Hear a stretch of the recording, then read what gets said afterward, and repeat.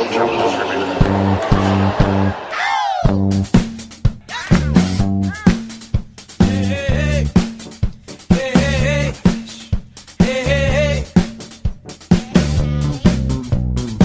Welcome to big episode 50 of No Challenges Remaining with a new intro but the same old co-host. I am Ben Rothenberg, joined as always by Courtney Nguyen. Happy 50th, Courtney. Oh, we're so old. We are really old. It's exciting, isn't it? Having like a These are milestone? exciting times. I think so. It's nice. I mean, I think that, it speaks towards your commitment specifically, Ben, of making sure that we have one of these every single week. Like, we actually got regular on it. We did kind of get which regular. Is like seriously all like credit to Ben. He is the fiber that keeps No Challenges Remaining regular. I was going to make a Metamucil joke myself, so we're on the same page there.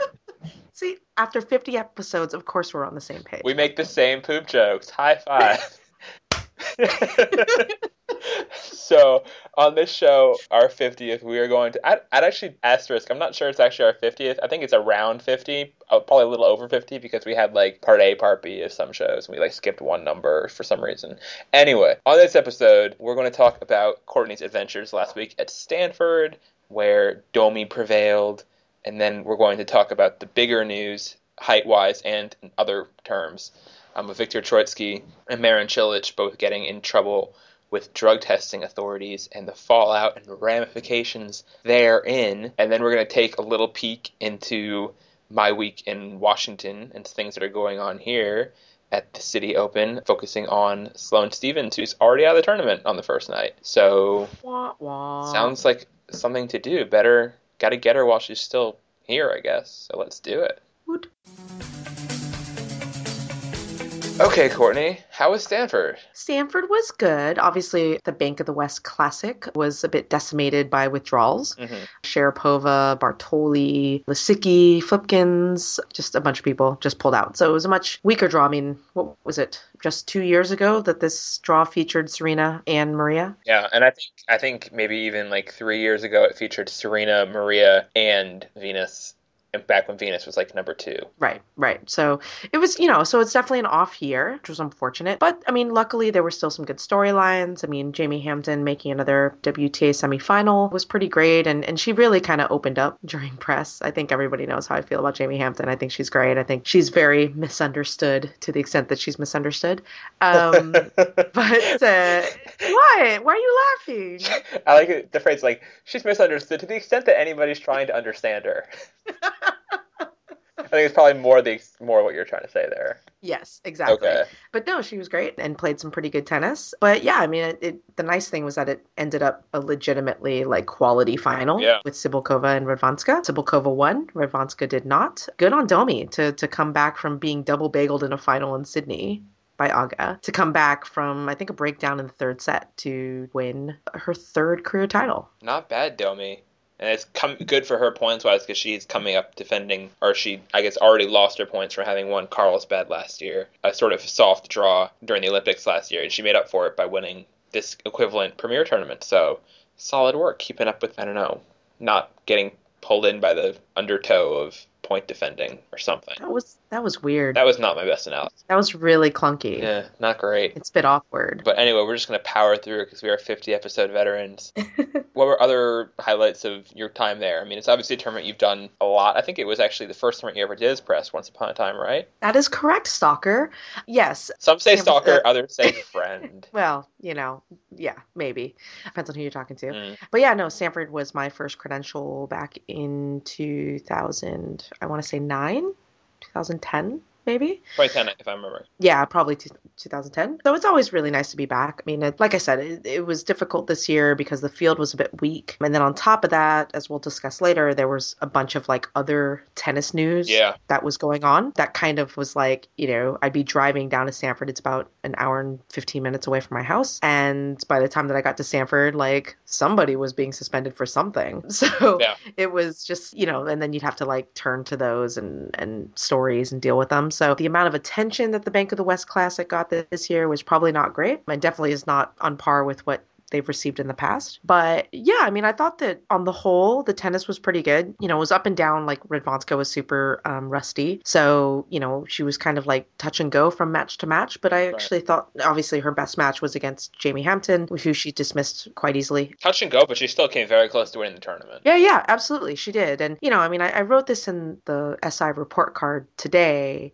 that unfortunately, I think what the final of Stanford kind of reminded us, not that we needed reminding, because I think that most of us probably know this, is that the match is very rarely in Aga's hands. Yeah. In other words, she can be winning and like whatever, but if her opponent has any sort of offensive firepower and can just flip a switch or just zone for 20 minutes or whatever it is, like she's kind of screwed. And that's pretty much what happened with her against Sibylkova, where, you know, she was really in the driver's seat and looked in a good spot to win her title, and Domi finally found her forehand and just started hitting the crap out of the ball, and there wasn't much that Aga could do about it. So, you know, it's something to kind of keep in mind going down, you know, kind of down the road when you kind of handicap her chances. So there we go. Now let's get to those bigger stories that I guess were distracting all of us from Stanford. I know. So the big news of the past week happened just after we recorded our last episode, actually, so it wasn't great timing for us, was Viktor Troicki getting announced as having received a 18-month ban from the International Tennis Federation for refusing a blood test. Refusal of the blood test happened this year at the Monte Carlo tournament in April. Troicki was allowed to keep playing while the matter was adjudicated, and look at me using my big lawyer words. It's weird. Weird, right? I'm on a jury now, so I'm kind of like totally in your profession. Former profession. Well, yeah, so I'm actually more in it than you are now. Mm-hmm. There you go. As the matter was settled, Troicki kept playing, played Rome famously. He had a meltdown there. He played the French Open, he played Wimbledon, he kept going. Now he got suspended. People were very blindsided by this, I think it's fair to say, as people usually are by doping things, even if they've been kind of in the works behind the scenes for a long time. What was your reaction to the news when you saw it, Courtney, that Troicki had gotten banned, and then as you started to peel back the onion of refusal? The onion of refusal. You know, definitely shocked, just because he's just not a name. I mean, he's probably the most high-profile male tennis player to be banned over the last few years. That could change in the very near future. Right. Yes, it could. Yeah, no, I was definitely surprised, and especially once I kind of read what was initially the ITF release on it, which was just a press release that kind of said, you know, that Troicki claimed that he was ill, and he claimed that the doctor excused him from the blood test, and, you know, kind of all this kind of blindsided him and whatever.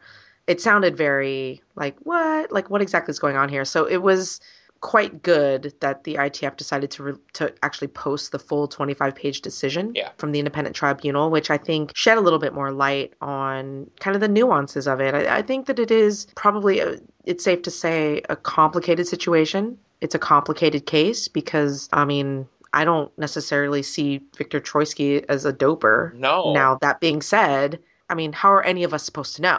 Okay. So, but I don't think of him as that way. So, I mean, I felt like he probably was telling the truth, that he thought that he was excused from it. That I think that the tribunal, based on the evidence that was presented, was right in saying that it was kind of an unreasonable assumption to make. And so, yeah, like, I guess I kind of, in the big scheme of things, don't really have a problem with kind of what happened. I personally think that he got fairly hosed. Obviously, we don't know exactly how the conversation played out line by line with this doctor and him. That's the sort of part that's left open to interpretation. Some it's the he said, she said thing on that, and I do think that I can't imagine that at any point while he was saying, "I don't want to take this test, I'm feeling sick." I mean, having known Viktor Troicki a little bit up close and from, you know, across the room distance for a while, he's an incredibly whiny person. I was going to say, the word that comes to mind that I thought you were going to say is whiny. So I can totally imagine him just pitching a tantrum about this and being just sort of like, I don't want to get this shot, Mom. I don't want to don't take my blood. I'm sick. I don't feel good, okay? And just sort of just like, you know, just making a scene, and then the doctor being like, okay, like, you know, write this letter or whatever, and then do it. And he's like, okay, and convincing himself that he had won, or convincing himself that he had, you know, swayed her into agreeing with him. And I can't imagine that he left that room at all thinking he was about to have already written himself a ban for 18 months. Yeah, no, So, I don't disagree. I mean, I think that generally speaking, that's kind of my take on it as well. I mean, I think the tribunal decision was smart insofar as it went there. It went and, basically said, like, this is a guy who's prone to exaggeration. He kind of made up his mind that he didn't want to give blood that day. And so he kind of heard what he wanted to hear. yeah. He heard and I'm inclined, again, like kind of interacting and based on my interactions with Troitsky, like I'm inclined to kind of believe that. I don't think that Troitsky was trying to cheat the system or anything, but at the same time, I do think that he was kind of trying to cheat the system insofar as like he didn't understand, how serious it was. Like, I mean, I think Steve Tigner in his piece on the decision kind of said it perfectly where he was like, I'm reading the decision and all I can think is like, why didn't you just take the test? Yeah, no, seriously. It's so like, stupid. Come because on. I don't think anybody really, and people I think are doing this to play devil's advocates, I don't know that anybody really thinks that Troitsky refused to take this test and then took it a day later because he knew there was some illegal thing in his system that would show up. I don't believe that. I really don't. I don't think there's proof of that. I mean, being on a jury now, as I already mentioned, the reasonable doubt for that is ridiculous.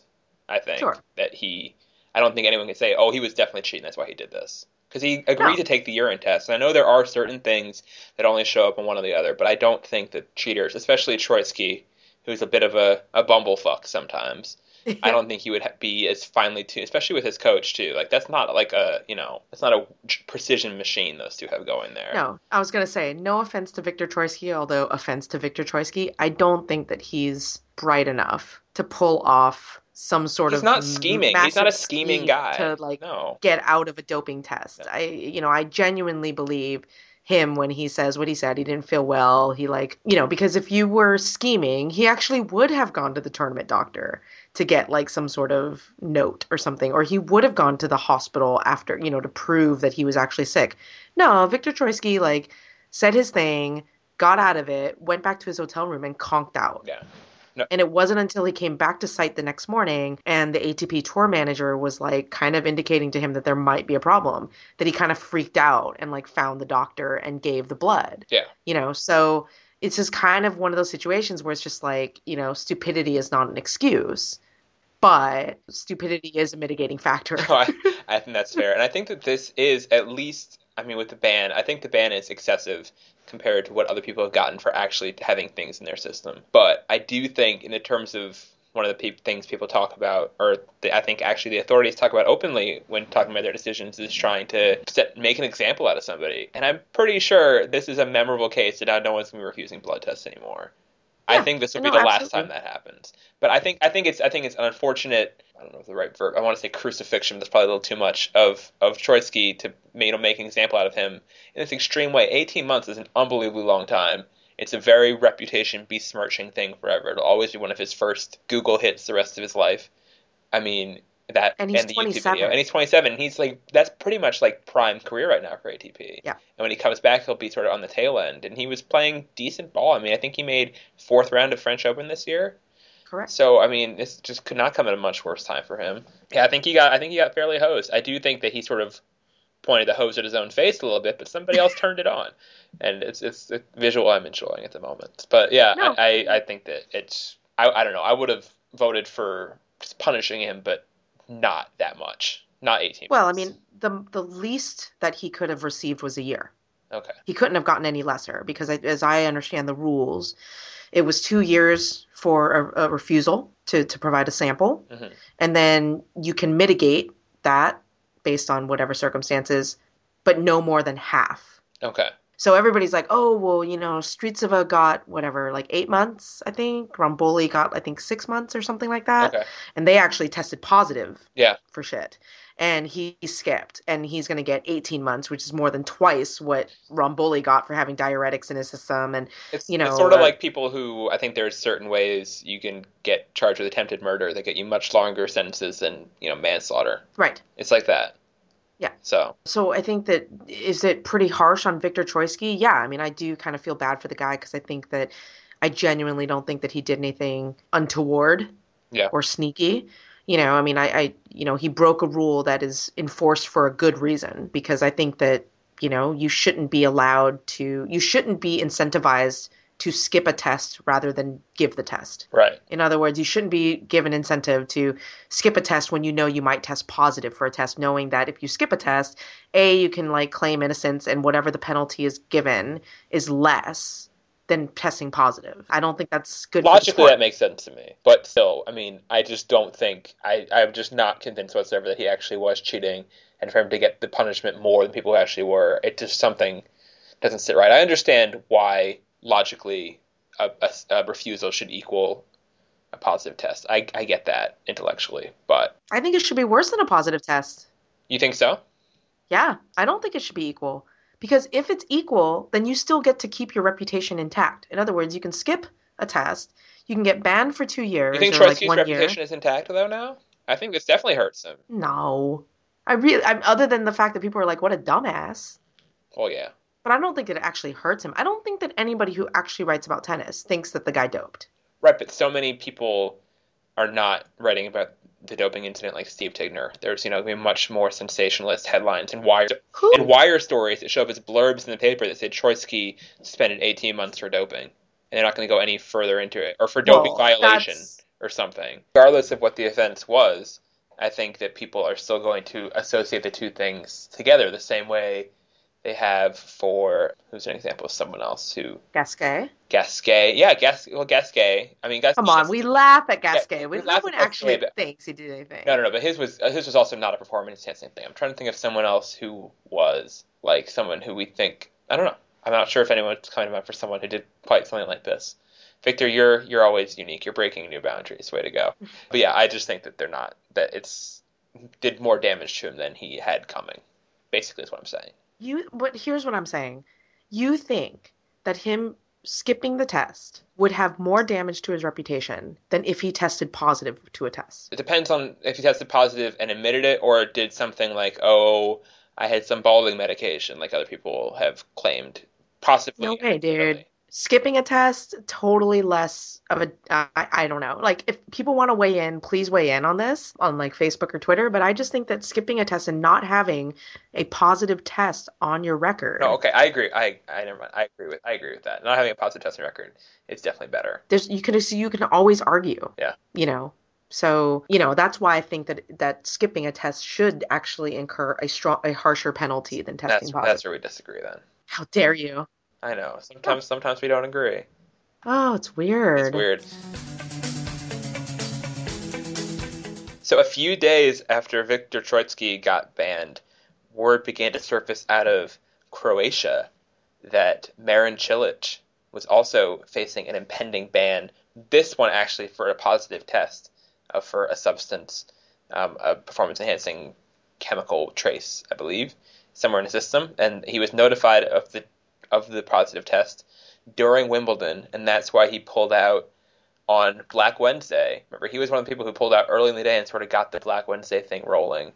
He cited a knee injury in a second-round match and pulled out. Yeah, but now he hasn't played since. He hasn't entered a tournament since, although I did hear he might still be on a Canada entry list. I'm not sure how accurate that is. Anyway, what do you make of the Marin Cilic case and how it differs and what it says about the doping system and the tribunals and transparency therein, and take this football and run with it wherever you want? I will. In terms of like Cilic testing positive, without knowing any further detail, it sounds like he was low on glucose. His team went across the street to the pharmacy, got him something to help with his glucose levels, and he didn't read like a warning for like professional athletes that there might be something in there that was kind of not good from a doping perspective, and he took it and he tested positive. Like Robert Kendrick. That's the Robert Kendrick scenario, essentially. Okay, yeah, there you go. Whatever, fine. Like I'm not really vested one way or the other in how that whole thing plays out in terms of the circumstances of, having spoken to a bunch of tennis players and knowing how many of them are so incredibly paranoid. Oh, yeah. About what gets into their bodies. It's kind of inexcusable, in my opinion, for Cilic to ingest something that he didn't know what it was. So, whatever. But, I think that the Cilic thing really raises two problematic issues that I definitely have a problem with.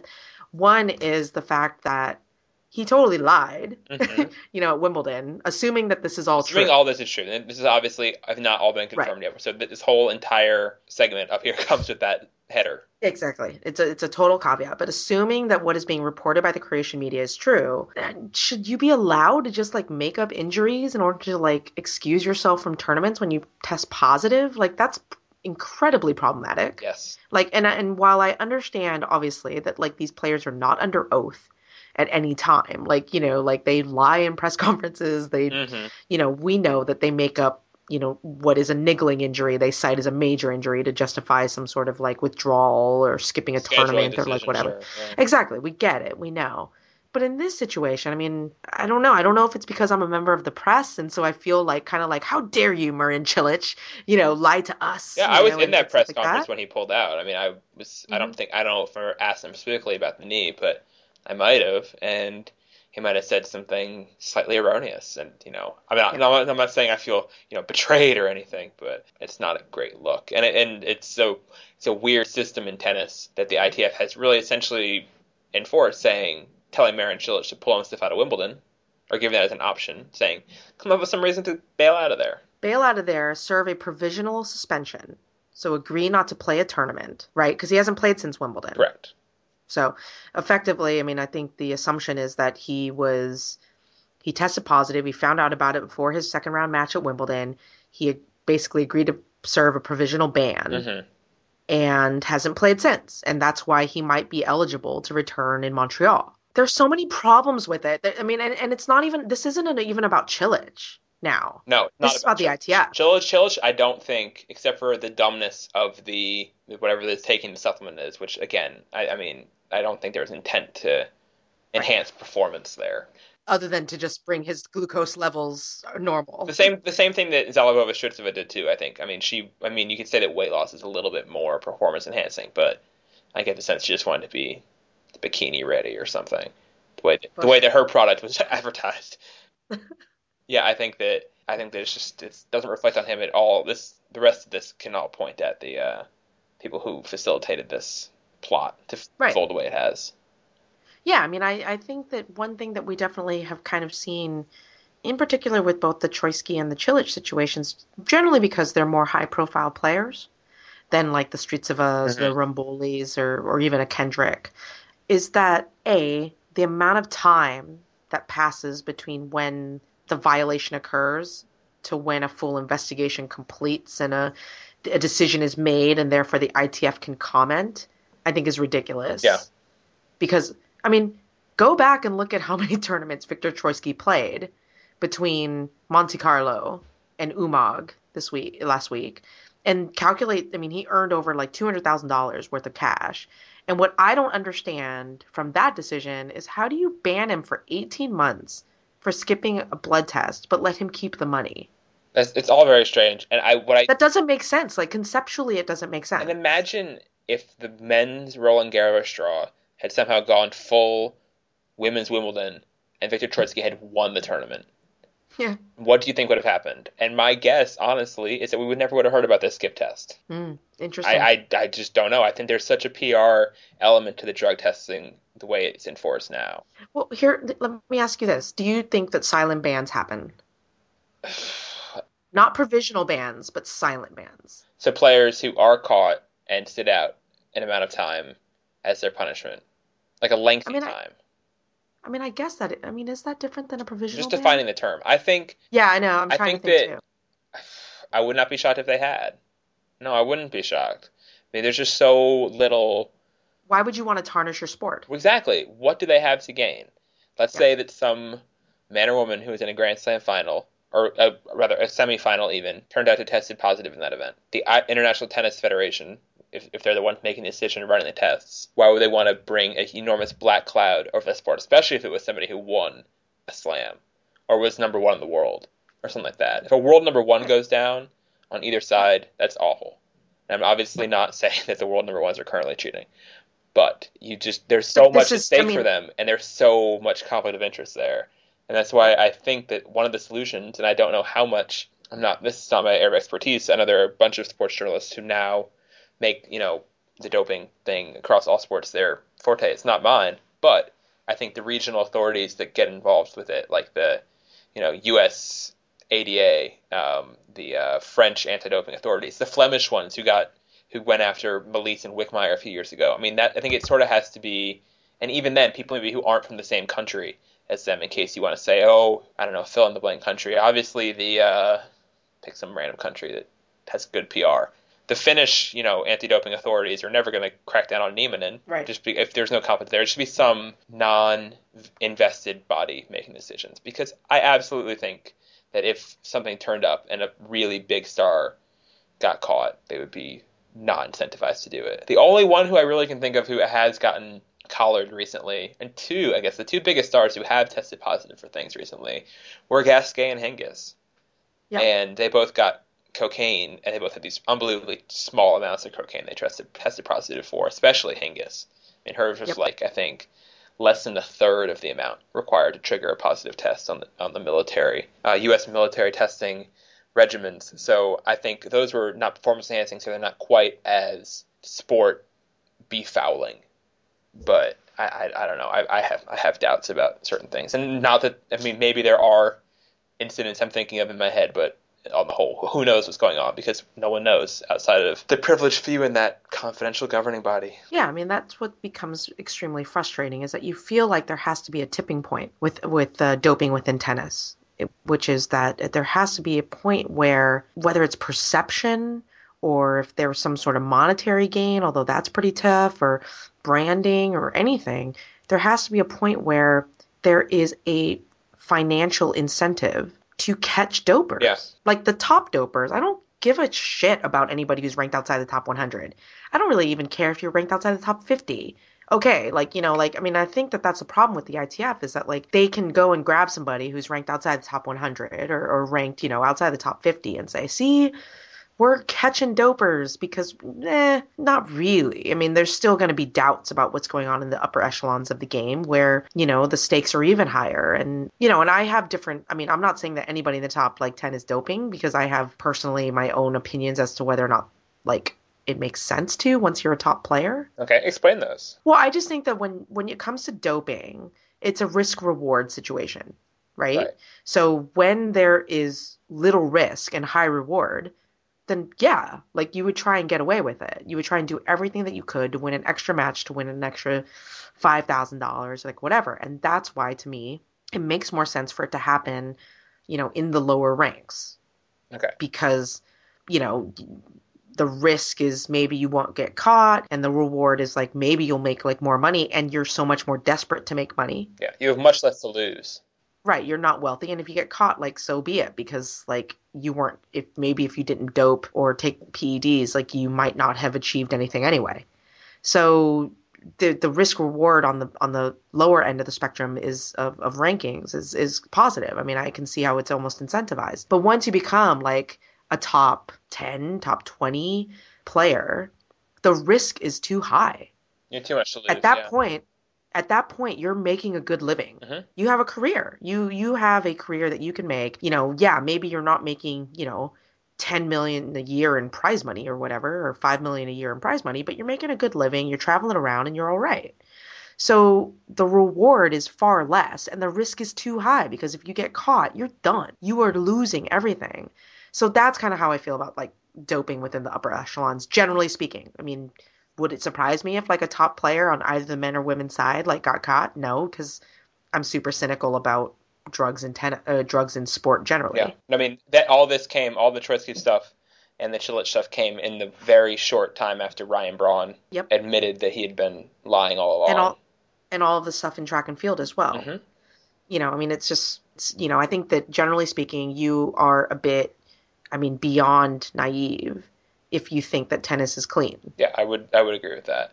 And I think that there are people who could be technologically years ahead of the system on doping and are doping in the top 10. I'm not convinced that the top 10 is necessarily clean. I'm not saying you think you're convinced either. You're just making an argument why they shouldn't. But yeah, I'm not convinced. And I think, but we talked about this a few months ago off air. I think tennis, unlike cycling, and maybe unlike a home run derby or something, maybe not that, but unlike cycling, tennis is a sport where you could easily have a top 5 where 5 of them were doping and 5 of them weren't, and they were still relatively competitive with each other. I don't think it's going to be a thing where, like, the history books look back and everyone who was in the quarterfinals of a given slam was doping. I don't Right. see It that wouldn't happening. be like you wiped out the entire. Yeah, I don't see no, that happening. that's fair. I think it's going to be a pretty. But that's why there'll I'm be a saying that percentage of it's people, but not a suffocating percentage. yeah. But then that's why I say like I just don't think that once you get into the upper echelons that it makes any sense because I kind of agree with you that I really don't think that it makes that big of a difference when you're at that top elite level and to the extent that it makes any difference at all, which it can. I mean, obviously, like if you talk, especially when you talk about recovery issues, and off-season training blocks, if you can kind of train harder in the off-season, harder than your, competitors, with the assistance of performance-enhancing drugs, like that obviously provides a benefit throughout the year. But on the whole, I don't know. I just think the risk is so high. Risk is high. I mean, I think the risk is high, but I don't know. I think there are people willing to make the gamble. I mean, if you've spent your whole life playing tennis and you're hitting a ceiling somewhere along the way and you figure out that there is a way to try to break through that ceiling, I think people are going to roll the dice. Not saying all, but I'm saying some people will not listen to their logical sides. Or they'll listen to the logical side and just sort of hope to not get caught. Because if you don't get caught, it's a great deal. If you don't get caught. But I mean, the risk is... But you see how few people are getting caught right now. Well, it's fair. I mean, if you have a strong team behind you and you, are ahead of the curve in terms of technology, I mean, but, nowadays, one thing that the cycling and in particular has really proven is that, or in baseball as well, like, you may not get caught now, but you'll get caught eventually. Now, is that like a true risk? Maybe not, because fuck, you made your money. Like, look at Lance Armstrong. Okay, He is like totally vilified. I mean, I do think he's vilified, but he's like a multi-fucking millionaire. I also don't think that getting caught is inevitable. I think that if you were a top 5 player now who was doping and never tested positive, I don't think it's necessarily guaranteed that you would get revealed to have been doping within 20 years down the road. I think someone can slip through the cracks. Sure, no, it's not guaranteed, but it could happen. Could happen, sure. And that goes in towards the analysis that one makes in terms of the risk reward, right? Like, all I'm saying is that in the big scheme of things, I just don't think that eventually getting caught is a huge risk because, okay, maybe I'll get caught in 15 years, but in 15 years, I'll have a pretty significant nest egg based on my performance while doping. Sure. So, okay, everybody hates me. And I'm vilified, and I don't get inducted into the Hall of Fame, and I'm like a horrible black mark on the sport. I still have food on my table. My kids are still going to go to college, and I have a pretty good life, so I'm not really worried about it. So there you go. We're so cynical. I know. It's kind of sad. So, on a much happier topic, the City Open is rolling back into the nation's capital, and this week, and as presumably clean. Why not? And it started off with a bit of a thud as the number 2 seed on the women's side, Sloane Stephens, lost in straight sets to number 88 Olga Puchkova Monday night on an outer court, which is bizarre. I'll get into that more later. Basically, the short version of it is that Sloane did decide, based on the scheduling options available to her, that she wanted to play on that court. So there you go. Fair enough. But yeah, Sloane lost, sort of spraying the ball, just could not really get any range on her strokes whatsoever, mistiming things, setting things long that were sort of not aggressive shots that she was missing, and it was ugly. And afterward, Sloane talked about it. Sloane just looked like a day where nothing, timing just couldn't find it. Is that basically how you felt? Just couldn't get in a rhythm at all? Yeah, I mean, leading up, I didn't practice that great, and I just wasn't feeling the ball out there. And I mean, sometimes you have tough days like that, and I'm fortunate that it came today that I couldn't really get it together. But I mean, there'll be more tournaments, so it's okay. Has it been like a thing since Wimbledon, or just the last few days that's been feeling off? No, I think just like the last few days. I mean, the ball change and just little things, and I think I really just couldn't find it. And I mean, obviously, when you don't practice well, it shows. So I had a couple rough days, and I think definitely it showed out there. But I mean, Olga played great, and I mean, sometimes you're gonna have those days, and unfortunate to that today was that day. Is everything okay physically? Like, is your abdominal feeling okay? Because you looked a little slow out there. Yeah, felt fine. So when I'm injured, I play great, and then when I'm healthy, I can't hit the ball in the court. So, yeah. You you've had such success at the big events this year, and kind of struggled at the smaller events. Do you think there's a reason for that, or is it just easier to kind of get up when it's Wimbledon or the U.S. Open? No, I think, honestly, like everyone asks me that question, but I think the point is to like peak at the Grand Slam. You want to play your best tennis at the Grand Slam. Sure. So, I mean, obviously, like most of the tournaments, I like train really hard, like leading up to a tournament like this, and then I don't play that well, and it's probably because like I did fitness like 8 hours a day for like the last week, like things like that, and like people just don't know that, so you're like, wow, you look slow and horrible, and it's like, oh well, sorry, like just a bad day. And I mean, definitely, I don't know why I play so well at the slams and not that well in the smaller events. Playing well at the slams is a good problem to have, though, right? Yeah, exactly. Everyone says like it's a bad thing, but I'm like, isn't that the point? Like, Before last time I was in Charleston, you were pretty excited to get out of the States, and you kind of thought Europe would, give you a breath of fresh air, and of course you had a great French Open in Wimbledon. How are you feeling coming back to the States now with more attention and everything? yeah, definitely a lot of pressure coming back to the States, but definitely just something you have to deal with. I mean, obviously, it's a lot of pressure, but I mean, you wonder how Serena feels. Like, there's a lot more pressure on her to win a Grand Slam or win every tournament that she plays. So, I mean, definitely when I look at it, it's a lot of pressure on me, but there's pressure on a lot of other players that feel way more than I do. So, kind of just got to play with that and know that, everyone's playing with the same, weight on their shoulders. Do you have any expectations going into the U.S. Open? No, not really. I mean, it's a lot of pressure. Everyone's going to be like, you should do really well here because you've done well at all the slams, and if I lose first round, you guys just don't be upset because I don't know why. I don't know. It's going to be my first time playing under a lot of pressure and everyone expecting me to do so well and things like that. But, I mean, it's definitely, we're at like 5 more weeks, so we'll see. Hopefully I'll be playing a lot better by then. So you already are thinking about, like, trying to drown out the buzz in New York? Yeah, I don't care anymore. I'm like, whatever.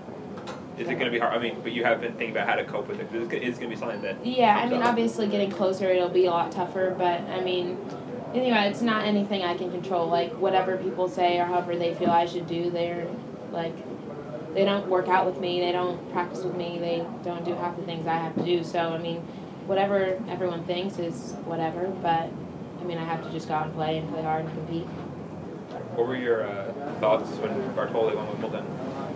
I mean, I thought that was great. I mean, who would have thought at the beginning of the tournament that she would have won Wimbledon? Like, that's insane. But, I mean, she deserves it. And if anyone deserves it, she does. She's been playing for so long. And, I mean, she played really great. So, well deserved to her. And I think it's awesome. I wonder if she's going to have any extra pressure on her.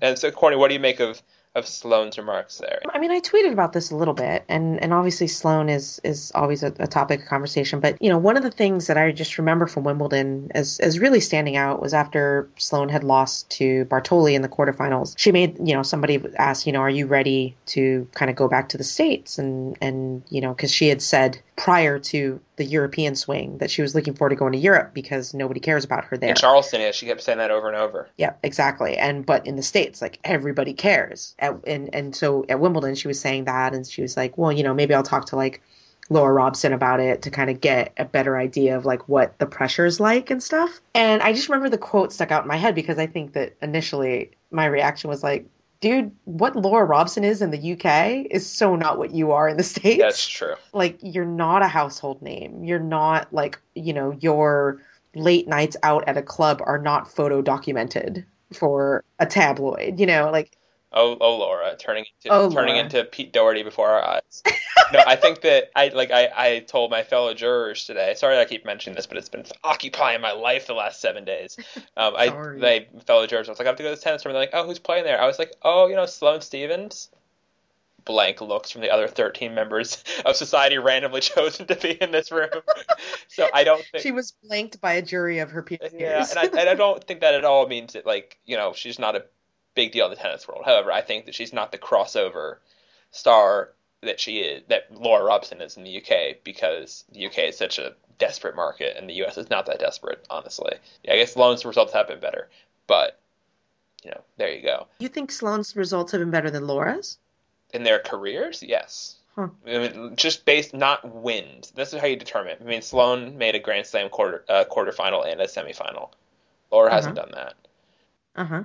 Sloane beat Serena at a slam. Big. Took out the favorite at a slam. Laura hasn't done that. I mean, I don't think that Laura... You're right. Laura has not beaten an injured Serena at a slam. Okay. I totally understand that asterisk. I always include it in keeping Sloane's results in context, and I do believe that Sloane has had some pretty easy draws at slams. It's part of why she's had so much success at slams, honestly, in the past 12 months. Outside of injured Serena, Sloane has never beaten a top 10 player. Mm-hmm. That's fair. Yeah, that's right. She hasn't made a WTA final. Yep. I mean, I'm not saying that it's like one way or the other, but like this concept of like, this is kind of what I was getting at, which is just that Sloane always talks about this notion of pressure and that like everybody expects her to win and everybody expects her to be the future of American tennis. And I'm not really sure that that's the case. Like, I really kind of get the sense personally that like, at least this is just my personal take, that she's really kind of not anointed herself, because I know that there are articles that say like Sloane Stephens, future of American tennis. But, in terms of the people that she sees on a weekly basis, which means like the tennis beat writers and stuff like that, like I don't really think that her self-assessment is accurate. I would probably disagree with that. I think everywhere as she goes, there's people who aren't tennis beat writers who will be asking her, you're the next big thing in American tennis. How do you feel about that? Do you feel about the pressure of like everyone think you're the next big thing? You're the next big thing. You beat Serena. You've, second highest ranked American, man or woman at this point. I mean, she's way ahead of Isner and Querrey. Yeah, I do think that the hype is real. I mean, I don't think the hype is imaginary that she's blowing it out of proportion. I think the hype really is real. I think it'll be at DEF CON 5 during the U.S. Open. And that's why she said those things about, be nice if I lose, you guys, because I don't know if she knows that she's been overachieving so far, just on basic results level and the points. I think that her ranking right now is a little bit inflated from what it should be based on the scalp she has. Well, yeah, I mean, I don't think that anybody would sit here who follows women's tennis would say that Sloane Stephens is the 15th best women's tennis player in the world. Not right now. And that's what we were saying when we did our Wimbledon show, is that Sloane came relatively close to winning Wimbledon. She really did. She had a tough two-setter against Bartoli. Then she would have gotten Flipkins. And then she would have gotten a choking Sabine Lisicki. So that could have happened. And it would have been just way...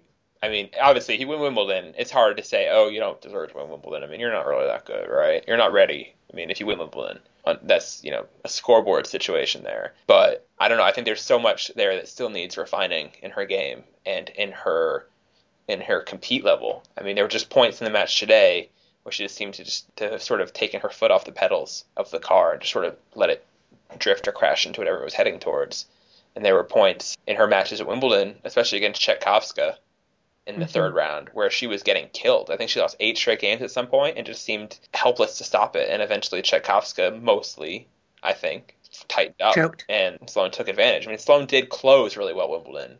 In a few tight matches, she survived Petkovic and Chetkovska and Puig, and those were 3 matches she could have lost easily. So, I mean, I give her some credit for not losing her nerve as much as her opponent on the given day, but I think she's been playing down to her opponent's levels too much for a top 20 player. She doesn't go out there and thwomp people, and I think with her weapons, that's something she should be doing more of. So, but then again, she's young. She is 20 years old.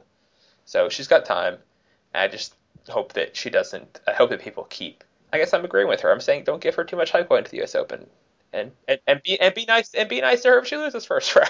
I totally agree with all of that. But I think where I'm coming from is just kind of like what's going on in her own head in terms of the pressure, because she has the protection of Serena insofar as like attention. And she said that. Yeah, going into the US Open, like focus will be on Serena. On top of that, at least within kind of the tennis cognoscente, like Good people word. are really Thank you. People are really starting to kind of shift their focus to Madison. I would agree with that. As being the future of American tennis. Yep. And so she's kind of got this, I think, kind of an ideal situation where she's got some good results. She's got a good ranking. But I just don't think that she's going to be like that big of a focus at the Open. And maybe I'm just projecting because I just don't anticipate myself writing about her in that way. I think you're completely projecting on that. She's going to be a huge deal. That's fair. That's totally fair. I can see where I have a blind spot. Mardy Fish came back and won his first match since Indian Wells. Still seemed uneasy and just sort of not all there and not ready for this yet, and he had some interesting things to say about that. So now we'll hear from Mardy. How did you feel first win in a while? Does it feel pretty good? Yeah, it feels real good. I've played well in practice, put in a lot of hours in the past. I'd be remiss not to say months, but it's been months,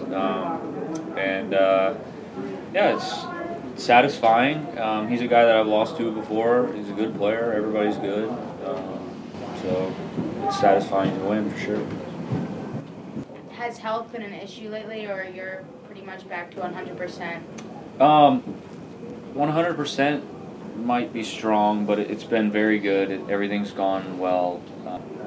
Putting myself in difficult situations. In Atlanta, for instance, I played a match pretty late. We got a rain delay, so I had to wait until like 11. Then they put us back out again. Then I had to come back the next day, go to bed super late. These are things that a year ago I really, really struggled with. It's nice to know that I can get through those situations well and be okay to come back the next day, compete well on the court, just enjoy the competition more than anything else at this stage. Just coming back right now. I mean, my expectations as far as winning the tournament are probably pretty low, and so yeah, just enjoying competing and see what happens.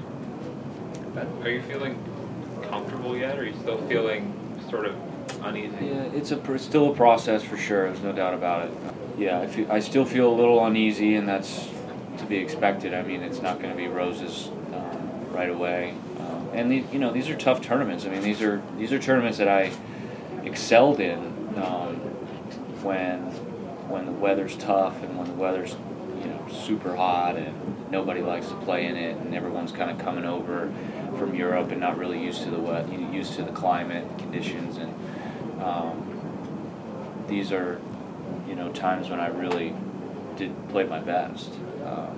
Was able to push through sometimes when I was hurting and not feeling well, and had to bluff it, and because I knew the other guy wasn't feeling well too, and so those will be situations as well that I'll have to get through to push myself back to 100%. Like, are there particular things that are still like about a match environment or something still, or you can detail that I don't know, you're less ready for than others? Yeah.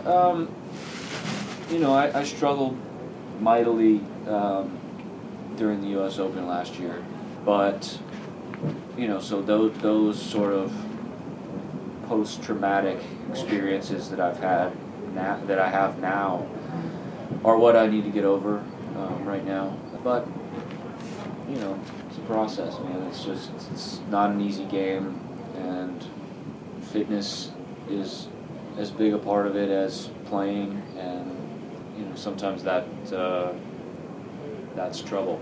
It spells trouble for me, but so far so good.